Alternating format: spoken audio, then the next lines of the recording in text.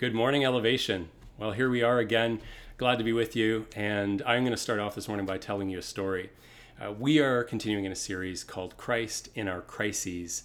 And this morning we're going to talk about the crisis of loss. So I was thinking about what the first thing that I can remember losing in my life was. And if I bring my memory all the way back to when I was maybe 5 years old, I remember I had this little stuffed toy called a Monchichi. Now, anyone who's around my age will be just going down memory lane right now because Monchichis were amazing. They were this little kind of monkey creature with a plastic thumb that went in this hole in his mouth. It was fantastic. Anyways, this is one of my favorite little toys.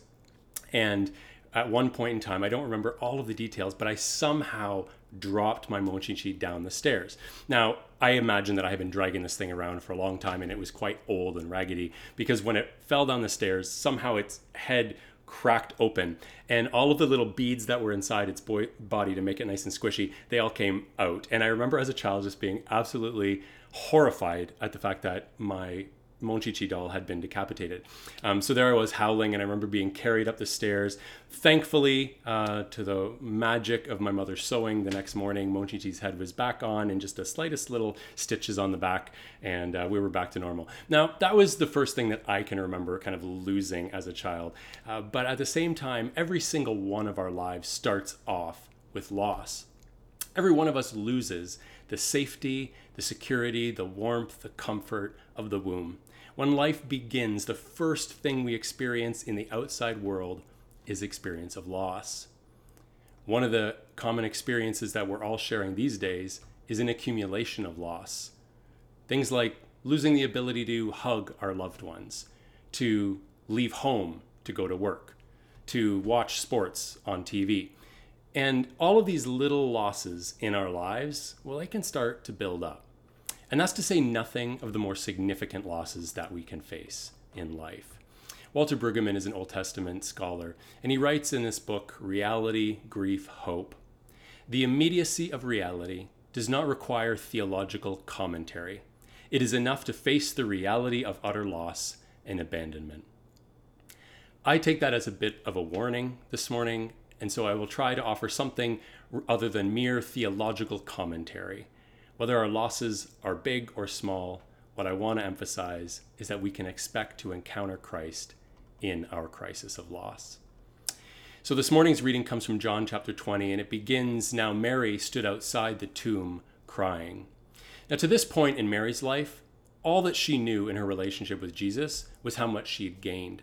Mary's life started off as being possessed by 7 demons. And we're told that Jesus cast these demons out of her. And so she had gained so much since she was first introduced to Jesus. But in the recent days, she had begun to lose and began to grieve.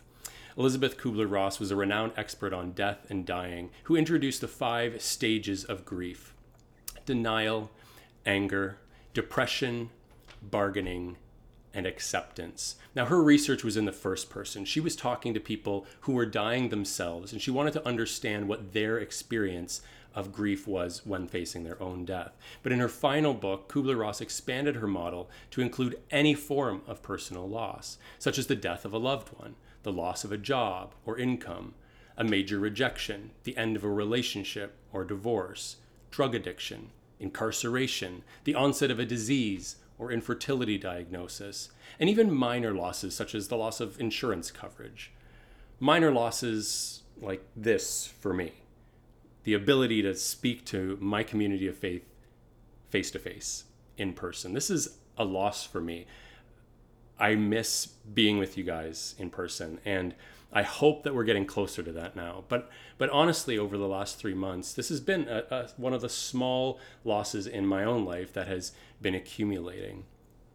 John 20, verse 13 records this interesting interaction. So Mary's at this tomb and she's crying, but there are these 2 angels sitting there where Jesus' body should have been. She doesn't seem too bothered by them, but they ask her a question: "Woman, why are you crying?" Now, maybe it was the fact that they're angels, they didn't know too much about women, but women tend to cry. And listen, before you start throwing things at the screen, like this is like just a fact, okay? I was doing some research. Now the numbers are all over the map, but generally speaking, women are known to cry about 5 times as much as men. So if a woman in the course of an average year has 50 emotional kind of crying episodes, then a man would have 10 emotional crying episodes. If you ask my kids, they will tell you that I am getting better at this, that I am getting better at crying as I get older.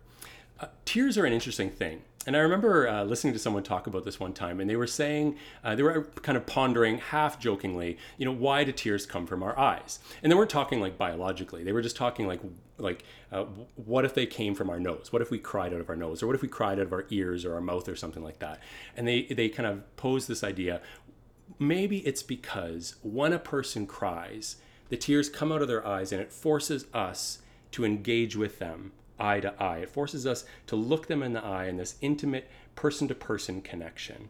And again, I have no idea if there's any basis in that or not, but it's a neat idea. A reminder that part of the way that we enter loss in the world and experience loss in the world is through the loss of other people. Shared loss, something that we might call empathy. And I've seen a lot of that taking place recently in the last couple of weeks. Even in just the last week and a half, I've participated in 3 online conversations with our community that have touched on or spent significant amount of time talking about racial injustice. And we had a conversation on the Slow Kingdom Coming book. Our neighbors group, we had a really good conversation last Sunday morning. And then this past week we had a lament service as well. And a number of people joined. And just listening to people's experience, what I'm sensing is that people are genuinely trying their best to enter into the experience of loss and pain being felt by people around them. There's this passage that I was reminded of in Galatians 6. Paul writes this, "Carry each other's burdens, and in this way you will fulfill the law of Christ." So we share in the experience of loss when we can empathize with another person, but also as we begin to help lighten the burden as we're able. So Mary asked this question of these angelic visitors, like, what have they done with my Lord's body? They've taken him away. I don't know where they've put him. That's her answer to their question, why are you crying? But is that really why she was crying? It's probably part of the reason she was crying. But I was listening to a podcast on grief a couple of weeks ago, and one of the commentators was talking about how emotionally, it's like we have these buckets for each of the different emotions we experience in life. And every time we have a loss experience, a grief experience, we put something in that bucket. And when I was envisioning this, what I kind of came to mind was this idea that when you put something in that bucket and you go over, you also take a look at the things that were already in that bucket. And so every loss reminds you of the other things that you've lost. Every experience of grief reminds you of other things that you've grieved over.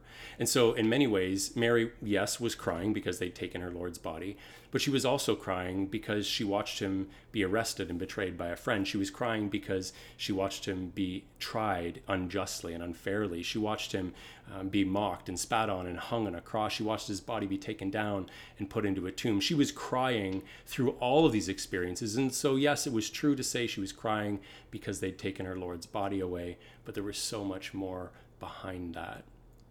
It's like the song that we sing sometimes, when all our hopes were buried in the grave. Mary's hopes had been buried in the grave. Jesus was a teacher. Jesus was a friend. Jesus was her Lord.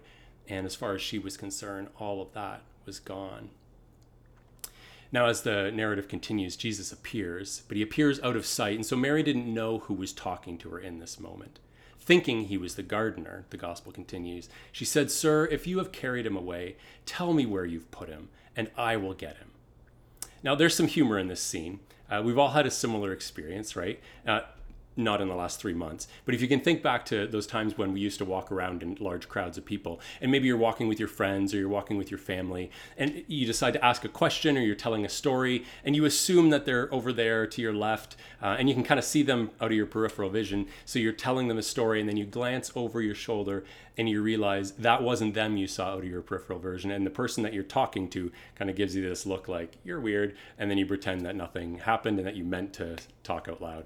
So it's this kind of weird experience where we think we're talking to one person, but it's kind of someone else. And this is what Mary experiences here in the garden. She thinks she's talking to a gardener, but she's actually talking to the risen Christ. In this case, it was Mary's crowded thoughts that kept her from identifying the man who was speaking to her. She'd already lost so much. And now all she was asking for was a location. I think this is a pretty sad part of the story, actually, that all she wanted to know was, where's the body? I'll go get it. I'll do this on my own. Maria Popova writes, anyone who has lived through loss will recognize in it the essential banality of survival. We come unmoored, then buoy ourselves up with the flimsiest of lifeboats, cobbled together out of any plank and rope we can grasp. There's a kind of grasping we do when we experience loss, isn't there?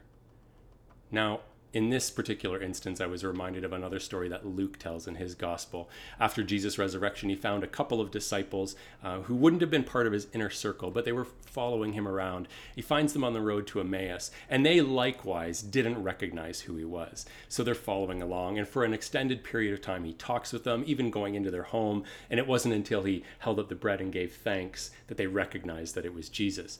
Now, in this particular story, Jesus doesn't play games with Mary. He knows her heart. He was very close with her. And so he immediately reveals himself. Jesus said to her, Mary. Like Mary, we often fail to recognize Christ in the midst of our loss. I kind of think of it like physical crying. When you have tears in your eyes, it can kind of blur your vision a little bit. And maybe it was the tears in her eyes, or maybe it was just the experience of loss that caused her to fail to recognize Jesus. And so maybe you ask a question like, where is Christ when I'm faced with the crisis of loss? Well, he's right there beside you, closer than you think, and maybe even speaking your name. When Jesus reveals himself to Mary in the garden, she calls his name Rabboni, which means teacher, and she clings to him, not wanting to let go. Rachel Naomi Remen, a physician and author, she writes, most people try to hold on to the thing that is no longer part of their lives, and they stop themselves in their lives in this way. I have come to see loss as a stage in a process. It's not the bottom line. It's not the end of the story. What happens next is very, very important. Now, just about 3 months ago, I received an email from the Waterloo Public Library letting me know that a couple of DVDs that I'd put on hold were ready for pickup. I thought, I'll get to that tomorrow. And then everything shut down, including the library. So I have been waiting 3 months until last week I got an email saying you can finally come and pick up your holds at the curbside pickup. So I picked up these movies, and one of the movies that we watched as a family this week was Frozen 2. Admittedly, probably would have been a little better to watch it when I originally rented it back in March when there was actually snow outside, but whatever, it was what it was. So we watched this movie, and it was a good one. But there was a particular scene in it that I couldn't even believe that I was watching in light of this sermon that I was in the middle of writing. Spoiler alert. If you have not seen Frozen 2 and you are really looking forward to, just cover your ears like for the next 30 seconds. So maybe 2/3 of the way through the movie, Anna, who is one of the two sisters in the movie, she discovers that she experiences loss in a significant way. She discovers that her little snowman friend, Olaf, is starting to melt away. And she's concerned about this, and he explains the reason I'm melting is because your sister is losing her power. She must be in a lot of trouble. And so Olaf kind of melts away, and then Anna begins to kind of fall into a sleep, and she's really full of despair. She wakes up, and as everyone in Frozen 2 does, she sings a song. And the song that she sang, the lyrics of it were quite profound. She sings this: I've seen dark before, but not like this. This is cold. This is empty. This is numb. The life I knew is over. The lights are out. Hello, darkness. I'm ready to succumb.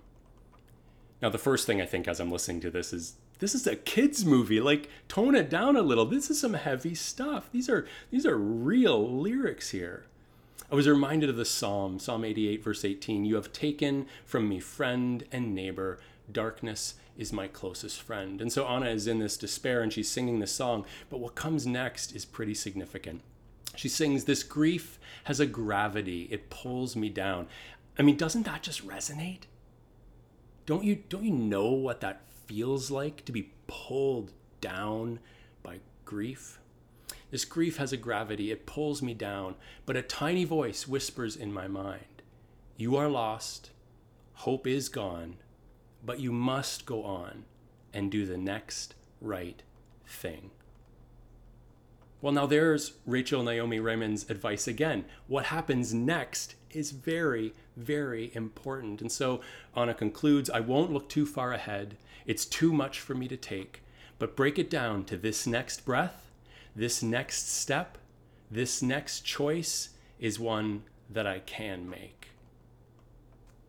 Wisdom for life and loss from Frozen 2. God doesn't ask us to figure out how we're going to live the rest of our lives when we're in the midst of a crisis of loss. God asks us to listen for his voice and take the next step.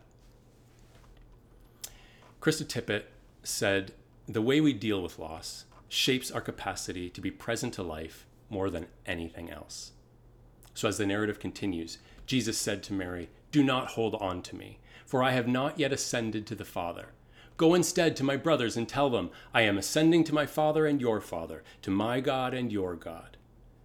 We can crumble under the weight of loss. We can cling desperately to whatever remains, or we can step out in a new direction, trusting that Christ is with us in our crisis. A friend of mine self-published a book recently, and I read it a few weeks ago, and there were a couple of things that really stood out to me in the book to me. And one of them was this thought. He has this phrase, he says, talks about giving up all hope of a better past. And I read that a few times and jotted that down. I thought that's a really significant thought, that we need to give up hope of a better past because our past is our past. What has happened has happened. If we've lost something or someone, we've lost them. And we can't give up hope, or we have to give up hope of changing our past. I think it's an important part of dealing with loss in a healthy way. Now, Jesus turns Mary's attention away from what was to what still can be. It's like he's saying, I've got a task for you. Go, be the first person to share the good news that I'm alive. Earlier, Jesus had been talking this way to his disciples. In John 16:7, we read, very truly I tell you, it is for your good that I am going away. Unless I go away, the advocate will not come to you, but if I go, I will send him to you.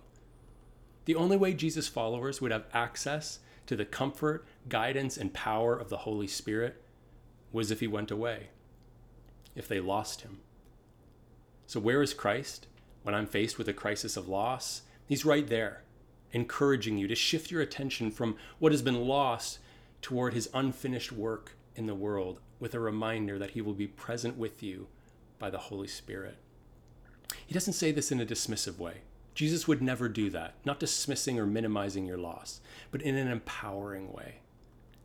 David Kessler co-authored the book on grief and grieving with Elizabeth Kubler-Ross, and he has recently added a sixth stage, meaning. He wrote a book recently on the other side of the death of his 21-year-old son, where he had to go through all of these different stages of grief in real time. And he describes meaning as something that can transform grief into a more peaceful and hopeful experience. Jesus gave Mary at least a sense of meaning in the face of her loss. John 20:18 says that Mary Magdalene went to the disciples with the news, I have seen the Lord. She didn't get back the things that she lost, her teacher, her friend, but she found a way forward and was transformed in the process from a woman filled with evil to a woman filled with joy. There's this great line from the playwright George Bernard Shaw. You have learned something. That always feels at first as if you had lost something. It's such a great concept that the things, the losses that we go through, the loss we experience in the course of our life, it's all an opportunity for us to learn and to grow. And as much as I would love for every one of us to avoid the pain of loss, it's an inevitable part of life. And it's one that can help us grow in our faith if we let it. I'm going to close with a quote from Marilynne Robinson's novel, Lila. It's not to say that joy is a compensation for loss, but that each of them, joy and loss, exists in its own right and must be recognized for what it is. So joy can be joy, and sorrow can be sorrow, with neither of them casting either light or shadow on the other. So my invitation is for you to embrace the reality of a world that includes loss, while holding on to the reality of Christ and his presence with you in the midst of it all. Let us pray.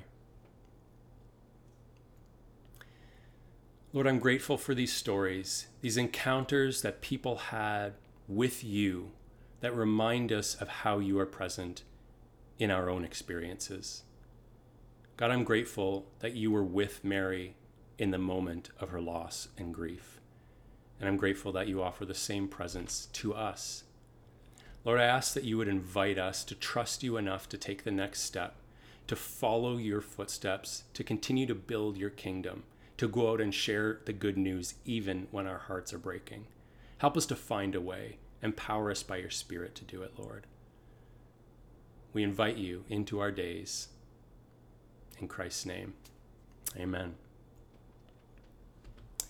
As we do each week, we're going to take some time now to break off into our neighbors groups online around the city and around the world, wherever you happen to be watching from this morning, to discuss this morning's theme together with some people and to check in, see how we're doing in light of these unusual times we find ourselves in. If you're not part of a regular neighbors group, there's going to be a link in the comments section right now, and you can hop on that and join the group that I'll be hosting. I'd love to see you there.